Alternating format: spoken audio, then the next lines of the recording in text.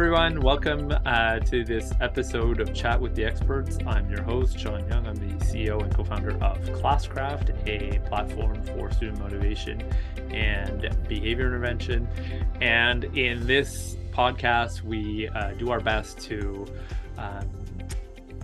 basically get interesting guests and who've been doing a lot of work in the education space, both from a research perspective, but also, boots on the ground.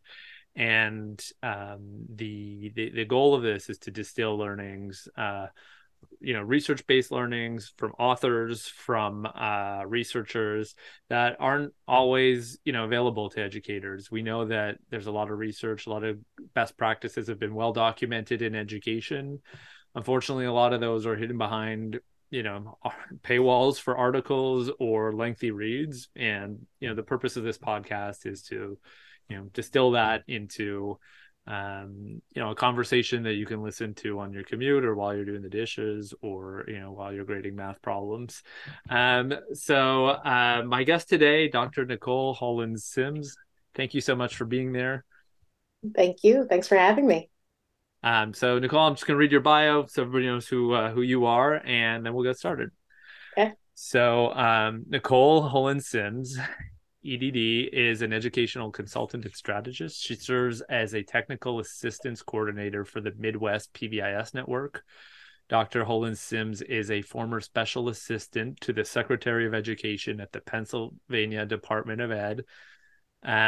She has previously served as an educational consultant for the Pennsylvania Training and Technical Assistant Network, PATAN, in Harrisburg, where she was the co-statewide lead for the Learning Environment and Engagement Initiative. Dr. Hollins-Sims is a Pennsylvania certified school psychologist and has conducted research around caregivers of children of incarcerated parents and their motivation to engage in family-school partnerships. Dr. Hollins-Sims has been awarded as a moral and courageous leader for education by Cabrini University in 2021. The 2021 American Psychology Association Anti-Racism School Psychology Emerging Professional Award, that's a mouthful, and was named the 2021 Pennsylvania School Psychologist of the Year. Big year 2021.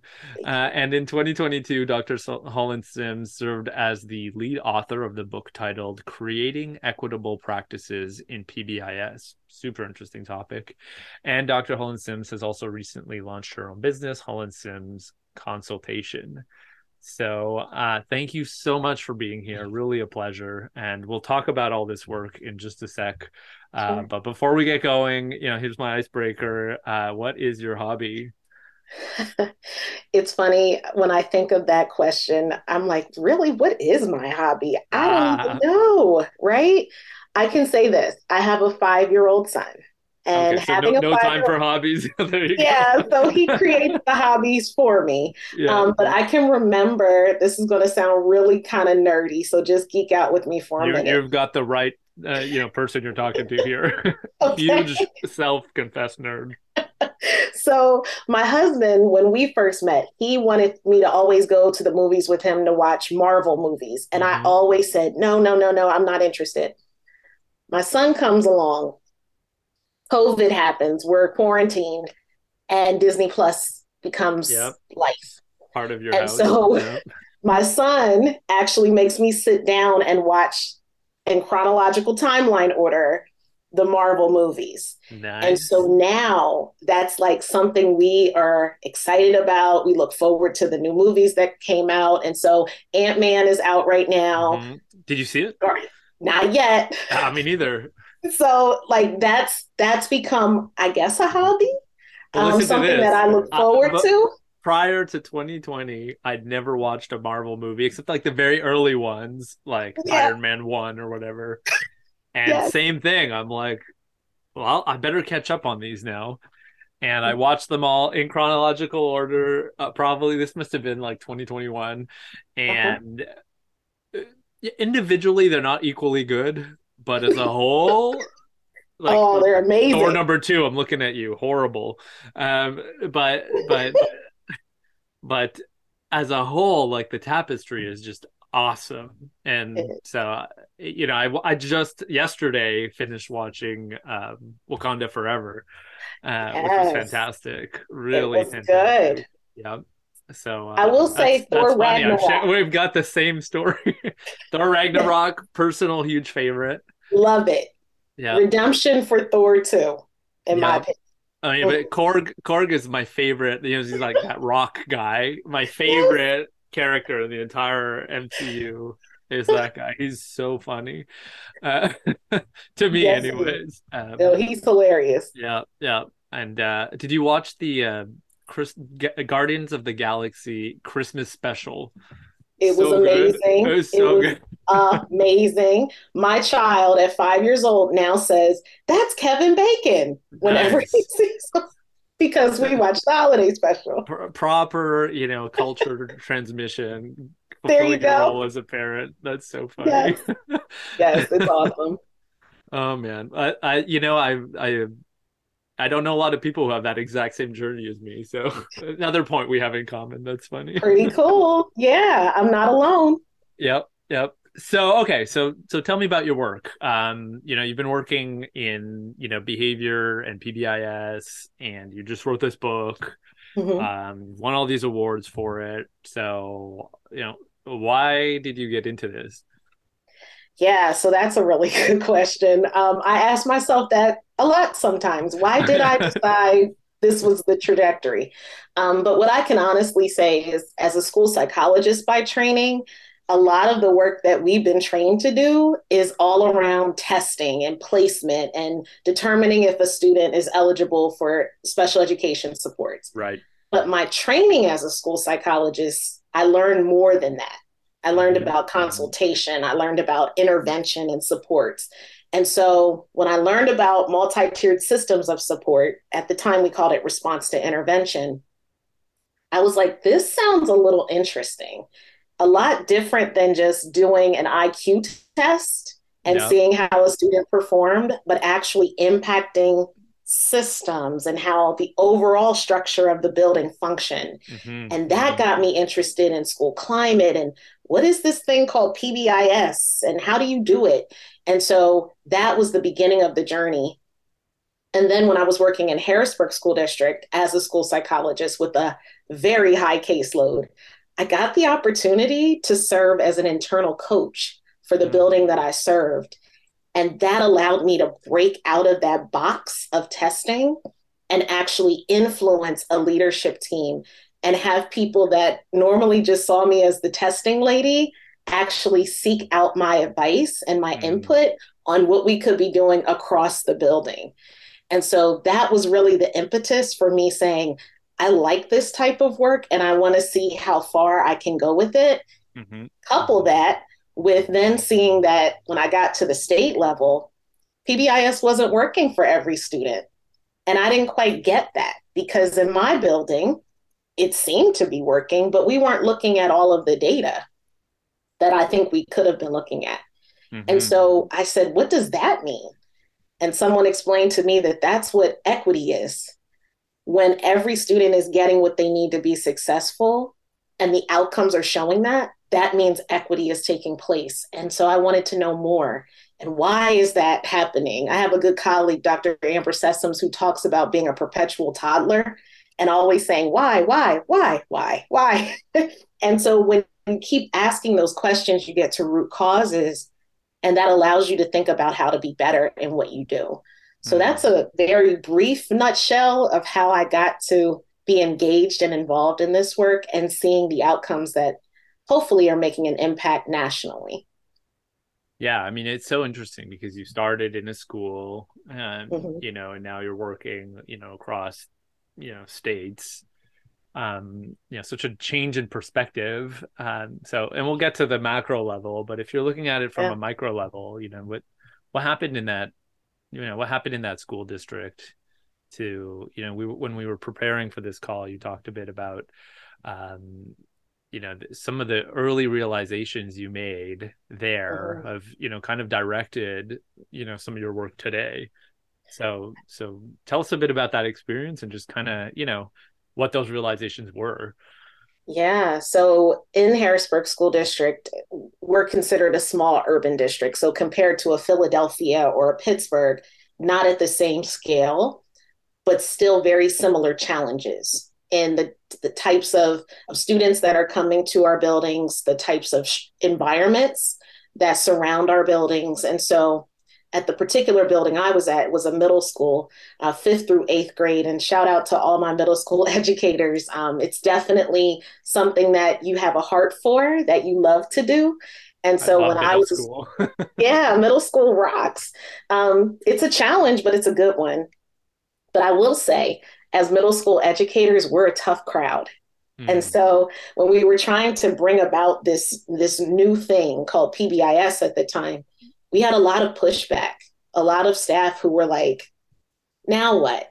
Here comes Hmm. one more thing that we now have to think about. And kids should know how to behave by the time they get to middle school. Like that was the mantra that we were hearing. And so when I was doing trainings introducing this framework, I had a few staff members who were very resistant, one of which turned her back to me and essentially verbalized, here we go again. Oh, And she it's physically because, turned her back to you. yes, Yeah, yeah, oh, yeah. yeah. And it was because of frustration. We're in the Hmm. trenches, and now here you come to tell us what we're doing has been wrong and we should change it. And so I had to undo some of that history that unfortunately I could relate to. As hurtful as it was to have that experience, it spoke to me that we had to Hmm. approach this a little differently.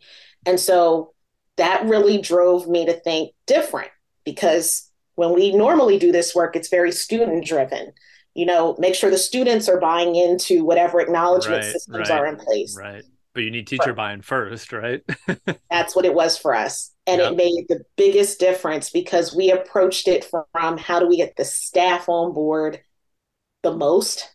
Hmm. And we thought about the kids secondary Hmm. because we had swag, we had a grant. And so we had shirts and pencils and all that. We had the staff do that piece first, wear the shirts, model that this is important, that there's a sense of Hmm. pride Hmm. in being a part of this community. And that really helped turn the tide. It took a Hmm. lot of time, which we know systems change will take time. But we started to nudge those staff members that were uncertain to jump on our side. And then the one that turned her back on me 2 years later came and put her arm around me and said, I didn't believe in that stuff, but you actually made a difference here. Hmm. And I was like, whoa, okay, so it's possible. So that was the experience that really let me know that it could be done in other Hmm. places, Hmm. but you have to know the context that you're operating in to make But it it's have but an still impact. it starts with shifting the teacher body, their staff. We talk a lot about school culture, Yeah. and and you're right. A lot of people are thinking about students and getting them to care and etc. But like the truth is, if the teachers don't buy into that story, there's a story. Like a culture is a story, Story. right? So if they don't How buy that that. story, Mm-hmm. then how are they going to be good storytellers for the students? Wow. That's powerful. That's Yeah. true. Wow. Thanks. I'm just repeating what you said in other words. But I like that. The Yeah. storytellers, they have to Hmm. communicate that it's important too. Yeah. Absolutely. Yeah. So okay, we'll talk about the intervening work, but you just wrote a book, creating equitable practices in PBIS. I really care about this topic. I think that there's just specifically in behavior intervention, we know that that's one of the places where there's the most disproportionality in terms of you know opportunity, fairness, equity, across the entire school system, and this is true in every state. We so and as somebody who runs a behavior platform approach, I really believe we can have a huge impact at scale by a having these conversations and b putting in place systems to both empower and hold educators accountable. um so anyways, I really care about this, but obviously you do too. You wrote a book, so what is it, why did you write this book, and what would we learn if we read it? Yeah. So I wrote the book because I found that when I was training teams across at this point in Pennsylvania, they knew how to do the key cornerstones of PBIS. Like they had training materials that Hmm. were specific around that. What was missing was how to embed equity into those processes. Often, what I found is we would train on, let's say, tier one. So you build an acknowledgement system, you have a data system, you think about practices at the classroom level, the expectations, 3 to 5 expectations. People could do that. Where they missed the mark or didn't have the roadmap was how do we engage students in this process and get authentic student voice? How do we engage families in this process and get authentic family and community voice into the things that we're developing, whether it was the expectations or the matrices that you would see around buildings? That was missing. In addition, that whole data understanding or that data story of who's receiving outcomes that are positive and who's receiving outcomes with the same Yes. level of support that are not so positive, and what could we be doing differently to root cause analyze why. Hmm. And so the book really was an outgrowth of seeing those outcomes happen across buildings and teams actually saying to us, we want to embed equity, but we don't know where to even start. Hmm. And Hmm. so I'll never forget it. I was sitting in my car, probably early 2021. You know, you have COVID brain, so you have a lot of time on your hands. Yeah. And so I said, I should write a book because then it's a one stop shop and Right. people can have something easy to pull and say, how do I set the foundation? How do I begin the journey? How do I become data rich and information rich? Because often in schools, we have a ton of data, but we're information poor. We don't know what to do with all of it or how to put it in place. And then Hmm. how do we address pushback or that resistance that just comes with this type of work? Systems change one, followed by now having people unpack things like bias. Hmm. That's heavy. And Yeah, there's a so, lot of, I mean, there's a lot of shame attached to that for yeah. even uh, the white majority of educators Mm-hmm. saying, well, I have these biases. Am I a bad person? Right. And to take it up a notch, even me as a Black woman, I have biases too. And Sure. thinking about how those biases have impacted my own decision making, I think that's such a heavy lift for people and they don't know where to start. So Hmm. immediately Hmm. people get defensive. Like you said, That's there's right. shame in that. Shame shuts people down immediately. Immediately, Hmm. immediately. So giving strategies, and that's what I wanted the book to do. What does a training plan look like? So Hmm. that you're not having those, which I can't stand these things, but they happen all the time, where you bring the whole staff together and someone like me comes and says, Right. Yeah. bias is this, Yeah. and you shouldn't do that. And then everyone walks away deflated. Why did we have to sit through that? They don't buy Hmm. into it. I wanted intentionality behind what it is Hmm. we do. So start with the core team, train in that regard, train them on how to address disproportionate data, and then go to your grade level teams and train them and build a cascade of training so that people aren't just getting a one shot deal or spray and pray, Hmm. but Hmm. actual coaching along the way. So that was the premise of the book. And I engaged with co authors who I think bring such a perspective that's needed. One who has worked in a lot of rural and suburban settings, Hmm. another who is a professor and does the program evaluation of PBIS in our state, who could What are give the that names, third just value. for people listening? Their names. Oh, yes. So Dr. Erica Karuder Okay. and Dr. Tim Runge. Yeah, Hello those are to my both two. of you. Yep. They're amazing. They are amazing. And I'm so grateful that they Mhm. decided to join me on this book journey. But So, we're so, hopeful so it helps is them. the book? So, a couple of things. If you're listening in, PBIS is positive behavior interventions and support. Sometimes people just say PBS, positive behavior supports, and we're Yeah. talking about an educational practice where You instead of focusing on trying to control students and punish them when they don't, respond to your control, instead teaching them the behaviors that will lead to them being successful and being, good members of the school community. And so, that what we is often called expectations. Nikole said that a bit earlier.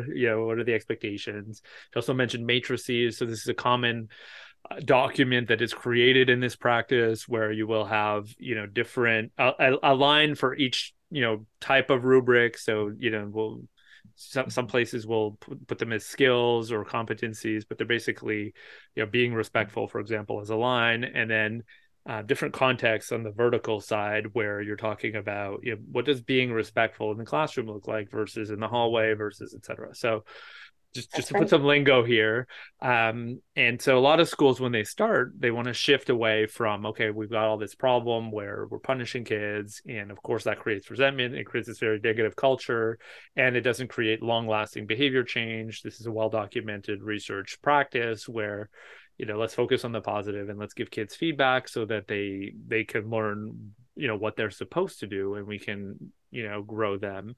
There's a whole other level to this about like tiered approaches and how to use the data, but in a nutshell, that's the tier one part of it, what schools are doing for most students. So a lot of schools, when they're doing PBIS, they are doing that, and then to like reinforce the positive, they have this token system, which is kind of a hallmark for these systems where they'll like pay money for tickets for positive behavior. I have a lot of opinions about that, but basically looking for ways to motivate kids to respond to these behaviors. So that's like probably a lot of schools have done that, and your book is helping them level up from there, right? It's not like, how do I get started with PBIS? That's not for me. This book is for, I already have PBIS and I want to level it up because diversity, equity, inclusion, ultimately belonging, that's what we're trying to create in these schools, is not being served by just the basic I just described, right? You got it. Okay, so the book is for people already doing it, but they need to level up. So what do they do to level up? How do they do that? What does the book say? So it says a few things. So one of the things that I think I want to make very, very clear is that the importance of voice has to be at the crux of that level up. Okay. So often the voice is people like you and I, the educators that are very versed in educationese and know how to do this on a consistent basis. Sometimes when we're building these infrastructures, and that's the key thing about PBIS too, is that it's a framework. So we can embed practices that make the most sense in our context around the premise of this framework. Where we miss the mark sometimes is when we think we know what's best and we haven't listened to people like our students, like our families, like our communities. We wonder why these things fail. Right. Or we wonder why there's not buy-in. And it's because we haven't done, which we call out in the book, radical inclusion, which is the ability to listen without having a response prepared, the ability to listen without knowing whether or not we agree with what they're saying or not, but actually taking it in and applying what we've learned from that listening and being responsive to it. Got it. So that's a key level up that I think can make the difference between status quo PBIS and equitable PBIS, because now I'm meeting the definition of equity, which one of the components is co-construction. I see. So that co-construction comes from those voices that traditionally have not been included in a lot of that decision making. So what follows from that? Like, what are some change? Like, let's say you do the radical inclusion, you do that. What does PBIS before and after look like? What's the difference? Yeah, so an example would be, let's say, to your point about a token economy or the things that people can receive acknowledgments for. The goal of that is to build community in the school too, but also to develop some intrinsic motivation. So doing that for a time, but then hopefully building in that intrinsic part. Those acknowledgement systems might be something, and my colleague co-author, Dr. Karuter, used this recently. She said, in a district, they wanted to do a Halloween party for some middle school students as an acknowledgement. And when they talked to the students, they said, that's stupid. We don't want to do that. We want to actually go outside and walk around because we don't get the chance to actually do that. If that team hadn't listened to what the students said, they would have put the Halloween party on the dock and wondered why nobody wanted it, nobody worked for it, nobody cared about it. But if they radically included the voices, then they were responsive to what needed to be done and actually created that collective commitment instead of buy-in from the student body to actively participate and want to be a part of the process. So the before and after is before we do what we think we want and what we think will work. After would be I've actively connected, communicated, and supported what I heard and have done action as a result of it. And then keep doing that, right? It's not like actually doing from now on we're doing kids want to go outside instead of Halloween. Maybe, maybe 2 years from now, those kids, they want the Halloween party. You know what I mean, right? You got to keep it going. Yep. Yep. And it's getting that to be business as usual. Right. Instead of a one-off. It becomes ingrained in what we do. So much of the what I'm hearing about truly being, diverse, equitable, inclusive is about just small things you do every day, right? As opposed to this big, we're going to write it on the walls, like, marketing campaign about it. It's actually like, why don't you just talk to these people and make a point of talking to them? Simple but hard, actually, right? It's true. It is simple but hard. And I think to a lot of credit to people that have tried it and maybe haven't gotten the results they wanted. Like maybe they put out an all call and students didn't respond, or they put out an all call, families didn't show. And that can be so soul wrenching that you just say, well, I tried it last time. Nobody came. Screw it. Yep. Exactly. So it's being persistent. And in that persistence, finding the small wins, which I appreciate you mentioning. You can't bite off the whole elephant. So take chunks at a time and do what you can to see the outcomes eventually happen. Okay. So one is radical inclusion. Listen your butt off and, take action. Yes. What are the other things that are in this book that would help? Yeah. So the other portions I really focus on, and our co-authors do too, on the importance of data collection, data analysis, and data evaluation. So knowing that data story is critical. Only having one part of the story, which is typically the aggregate, so all the data in one, only tells a portion of the story. If we can disaggregate that data by subgroup or whatever group you're looking at, because contextually, I think it's important to note, when we talk about being equitable, it doesn't just live in districts or schools where you have a significantly racially diverse school. Right. Equitable PBIS, you can have a homogenous school by race and still have cultures that exist, whether that's religious, gender, etc. Disability, the list. Yeah, not to mention students on IDA plans, right? Exactly. So that data disaggregation is going to tell you about those different groups and whether or not, when comparing those groups to the majority of students, whether or not there's a discrepancy or the likelihood of them receiving an outcome at a higher rate than their other counterparts. That's so important because then we can figure out what possibly could be at play there. That's when it gets dicey because it may be because, let's say, in your classroom, disrespect looks one way. In my classroom, disrespect looks totally different. And so from class to class, the student doesn't have consistency. And so I might be writing them up for something you wouldn't write them up for. And based on my trigger, which might be an eye roll, subjectivity is so much at play. And that's where implicit bias is also at play. Absolutely.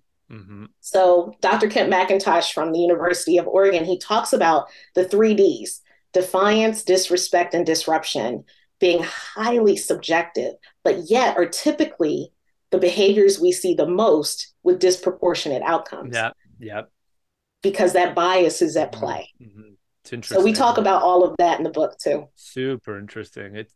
And maybe one thing I would add to that, and maybe you can give me your thoughts on this, is, one of the things that we've noticed is, with Classcraft, we're generating, data about positive interventions. Mm-hmm. And very often, even in schools that have PBIS, this is mind blowing to me, but really the only data they have is like write-ups, referrals, suspensions, right? and So and that's true. a huge problem in the data story, in my opinion, because Agreed. you're really only looking at a specific part of the students when they're at their absolute worst. They're not being suspended every day.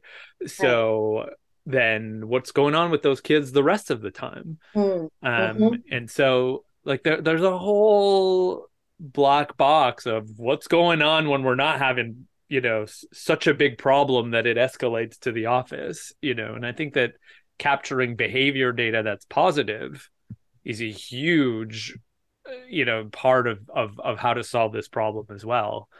Um, I don't know. Would you agree with that? I would definitely agree. And I think sometimes we all, and I'll throw myself in this, we get so fixated on the negative and Mm-hmm. fixated on the problem admiration that we neglect that side of the coin, which Yeah. I think is really important. And I can speak candidly from my experience. We don't look at what are the positive outcomes that we're seeing or what are the positive things that students are doing. In another project that I'm supporting through my work with Midwest, we're trying to look at even intervention access Mm-hmm. and how that can be disproportionate in a lot of Yep. ways so that students who are being written up for discipline actually need some mental health intervention. Mm-hmm. They're not getting it. Why? Yep. These are these perpetual toddler questions. Why? What's at the root? Mm-hmm. I love when Mm-hmm. you said the black box. Tell me Yeah. what's going on there. What happened so that we can do better? So I definitely agree. I think we're missing the mark on some of those things for sure. Yeah, and it's fascinating because like often, kids that are getting suspended, they actually Mm, do have positive behaviors. yes. And then there's also this bias we have as educators of like, well, I know had you suspended. I'm keeping an eye on you from now on. We know That's the right. research says, the highest indicator of future suspension or referral is previous suspension or referral, right? Got it. So super interesting from the data side. Um, and so I think that like you talked here about data and how we need to look at it.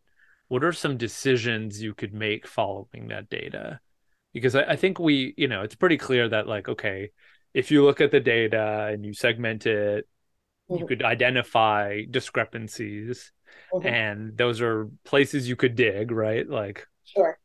oh, this seems off. Let me see what's going on, and let's get the qualitative, input from the teachers or whatever. But like, what do you do? Let's say you notice a discrepancy. Let's say I'm a school leader. I'm looking at my data. I'm like, oh my God, my black boys are being suspended 3-1. Yep. Now what do I do? Now what do I do? And Yeah. that is what we hear all the time, which was Yeah. what I was saying about why I wrote the book, because those are the types of questions I was Mm-hmm. getting to. Mm-hmm. One of the first things that I think is important to do is really drill down in that data. So, yeah, that risk ratio information, 3 times more likely than their peers to be receiving fill in the blank, out of school suspension, discipline referral, etc. Why? Again, Mm-hmm. where is that happening the most? So, what we would say in the work of database decision making is we need to create what's called a precise problem statement. Ah, So, it's not enough for me to just say, the cafeteria is out of control. That's not enough for me to yeah, actually pinpoint action. So, I need to be precise who, what, when, where, and why. I So the see. why is the function. And in behavior world, that's what we always want to go to. Are students trying to escape something or obtain something? And so a Mm. precise problem statement based on what you just described as an example of my black boys are about 3 times more likely to receive fill in the blank. I want to drill down in that information to know, is that the cafeteria? At what time? On what day of the week? With what Mm-hmm. staff members? And are they looking for peer attention, or are they trying to escape something? Does that You need the appear to be the metadata. It's perceived? the metadata that's going to help you. Yeah. So if I'm doing that type of drill down process, then I can start peeling the onion back even further and narrowing the scope of where to focus. So again, if Black boys in the cafeteria at 12 noon are being written up for disrespect, who's doing the write-ups? And what does the disrespect look like and sound like? And is this a teachable moment, not only for the students, but the staff members too, on, are we clear on what disrespect looks like at XY school? Or flip it, what does respect look like at XY school? And is our definition consistent?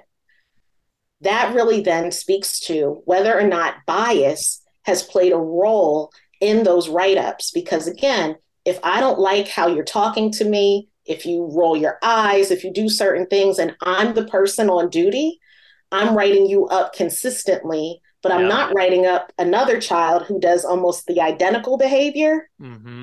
There's something to be said there. And this isn't a gotcha on teachers or staff members. It's looking system wide and saying, what might be at the root of why we're seeing some of these outcomes, and not saying you all are biased or what have you, but what can we do to create what's called a neutralizing routine? So when someone rolls their eyes, instead of me immediately going to a referral, can I take a deep breath or count to 10? What can be that routine for me? And we could do that across a whole staff and training. Well, and it's interesting because I think that, there's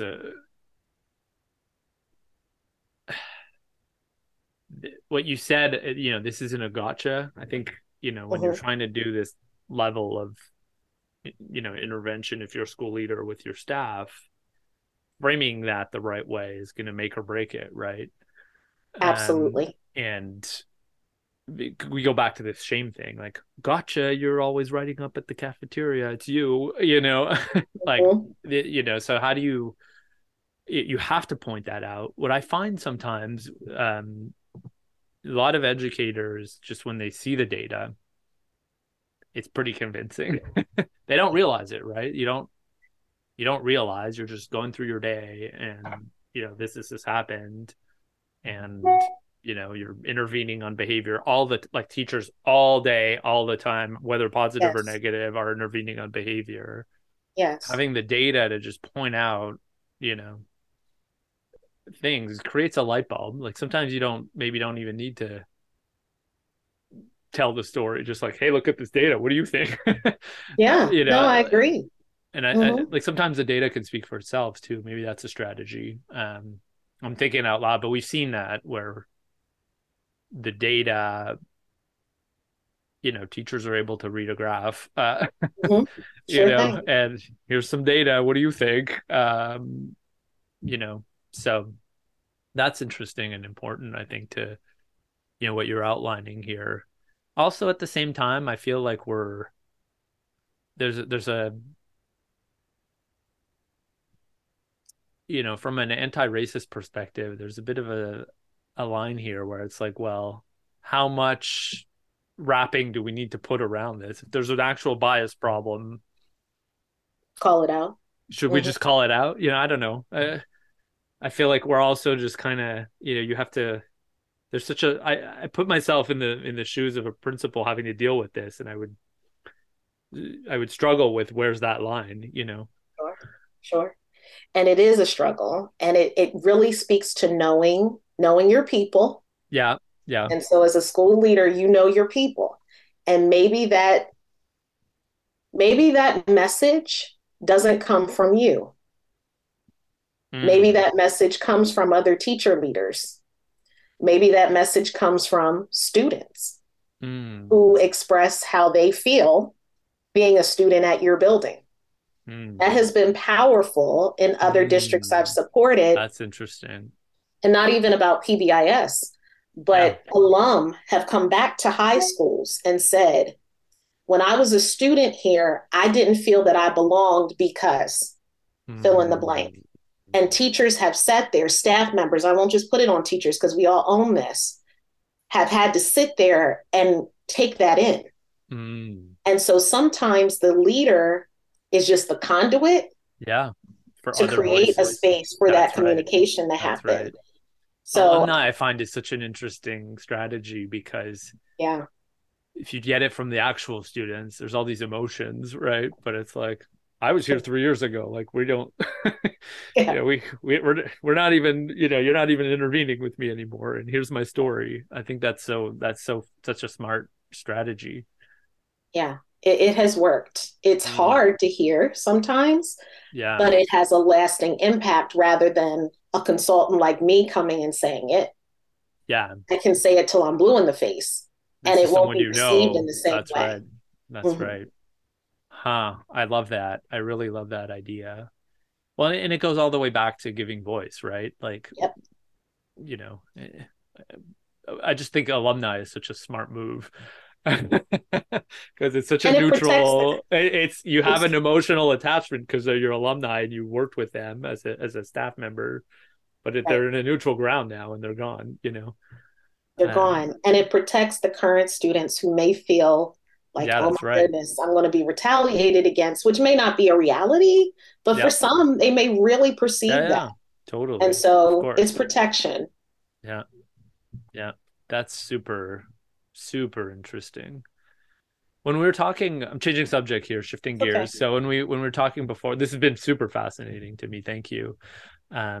You were talking about a term that I'd never heard before, deficit mindset. Yes. So what is that, and how does it, you know, inform the way that you're looking at this? Yeah, so I have to give credit. There's a book called Hacking Deficit Thinking by two school Nice. psychologists. Oh, there Um, you go. Your yeah, people. my people. So Dr. Byron McClure and Dr. Kelsey Reed just released that book not too long ago, but they wrote the book because in school psychology, like I was saying on the onset, we do a lot of assessment. And in Mm, doing that assessment, oftentimes we do like teacher input or we may get parent input or what have you. And in that input, typically it tends to lean negative. They can't do this, they struggle with this. And mm, that's deficit mindset in I a very see. surface example. Where it can get deeper is if you're sitting at a data team table and let's say we start talking about the data we were just kind of talking through Hmm. and someone says, well, those kids live on that side of town, so you can't really expect that much from them, Mm. or their dad's in jail, so yeah, it's no surprise, that's a Yeah, I'm deficit sure you mindset hear stuff like that all the time. Oh my all the God. time, Oh all my the God. time. Of course. Yeah, so that's the framing that Dr. McClure gave me. How do you replace Yes. ex student's kid is in jail? Like, what would you say instead? Well, the focus wouldn't be on that.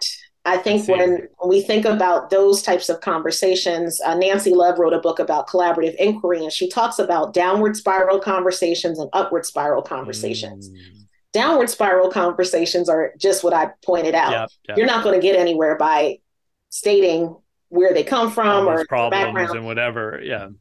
We can't control it. Mm-hmm. Nothing we can do about that. Mm-hmm. What do Mm-hmm. we have within our locus of control? And that's the upward spiral Mm-hmm. conversation. So, to Mm-hmm. your question, someone says, well, their dad's in jail, so what could you really expect? My response would be, we do know that his father is incarcerated. However, that doesn't really lend itself to what we can do as a school to Mm-hmm. support that young person. Mm-hmm. And we start unpacking what we can do. Mm-hmm.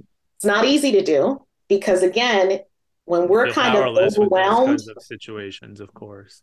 yeah, when we're overwhelmed, we resort to what we know, which is to talk about problems and Mm-hmm. do the problem Mm-hmm. admiration Mm-hmm. dance. Mm-hmm. It's Mm-hmm. just easier. What does that dance look like?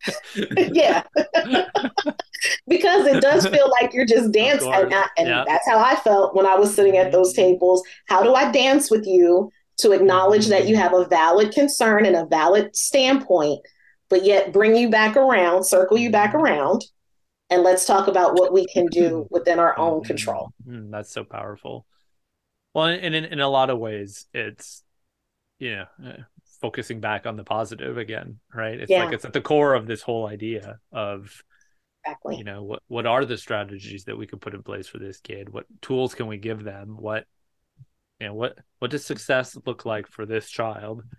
Right. And how do we move towards that? Um, I think that one thing we talked about as well is, you're doing a lot of coaching with teams. You've Mm-hmm. been, that's kind of how you started, Yeah. back in Harrisburg, and that's a lot of, what you're doing now. And I imagine as well with your consulting business. Mm-hmm. And in some ways, the book is a distillation of, coaching conversations you've had. Yeah. What is, do you need to have a coach for PBIS to succeed? Like, can schools do it on their own? Like, what what role does that play in being able to do this? Because we've seen PBIS really not work in some Mm-hmm. places as well. Like, sometimes Mm-hmm. it fails, Yes. and Yes. and then the question is, and then it's like, darn, you got to wait 10 more years before you can try again, right? I would hope not. But I would oh really no, we're hope not not. going to do that. We tried it, it didn't work. I guess it's what you were talking about. So Yeah, talk to me that's about the real. coaching and how important that is from your perspective.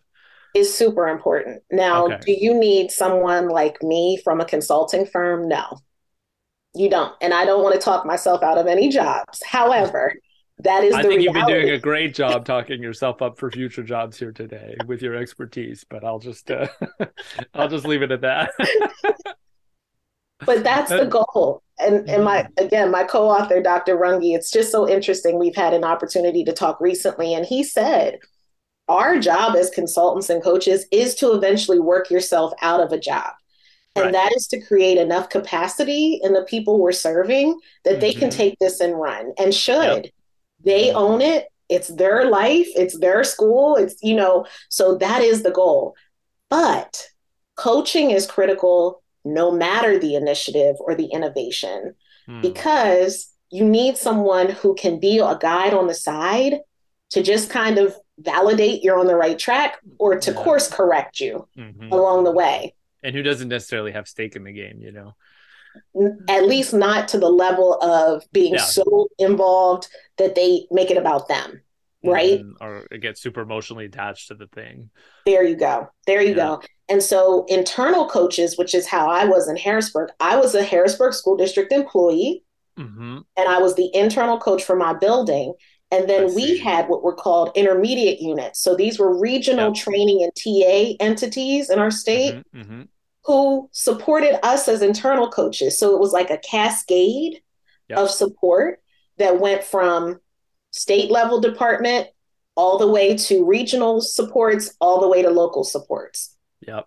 That's a level of coaching that has sustainability so that if Mm-hmm. there's turnover, like when I left Yep. Harrisburg, I was nervous because capacity wasn't really built. It was built Mm-hmm. enough, but Mm-hmm. then the person Mm-hmm. who came in after me had to almost start all over, which Yeah. is sadly what happens. Yeah. So Yeah. you need those external coaches too to sort of know the history so that Mm-hmm. whoever takes on that role has someone that knows how to progress in a way that it makes sense for the team that's already in place.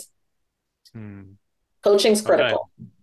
We're coming on time, but one last Okay. thing I want to hear about. Elephant in Sure. the room, pandemic, there's all these headlines about post-pandemic, student behavior and Yeah. how terrible it is. What are your thoughts on where we're at today? We're 2023. We've been back to school for a bit.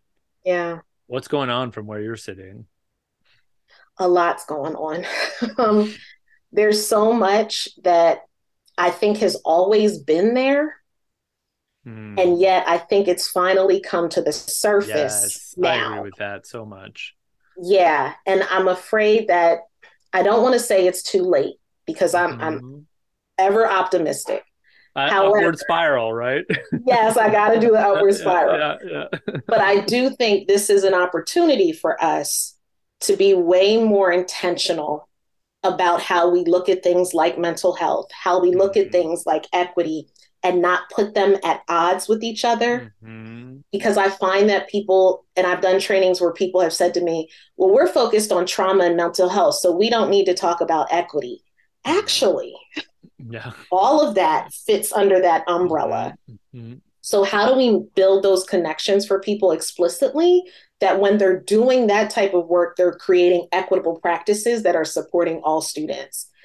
That's the piece that I would want people to walk away with when they think about being in, I call it post 2020 space. The post 2020 space, we have to be explicit in integration instead of this silo approach, which education has fell victim to for Mm-hmm. centuries now. How do we start making those explicit connections? Because our children don't come to us in an In academic pieces. piece, a Yeah, that's behavior right. piece, they come to us whole. So, Mm-hmm. how do we address it from a whole child perspective? Mm. Wise words. Thank you so much. This was Dr. Nikole Hollins-Sims. Um, I, really appreciate your perspective. Thank you so much for taking the time here with us. Just a reminder, the book, Creating Equitable Practices in PBIS, available, I'm sure, anywhere you can buy books. Yes. And thank you again for doing this work. I think it's important work, and I think there's not enough people focusing on it. So thank you. Thank you for having me. I appreciate your work as well.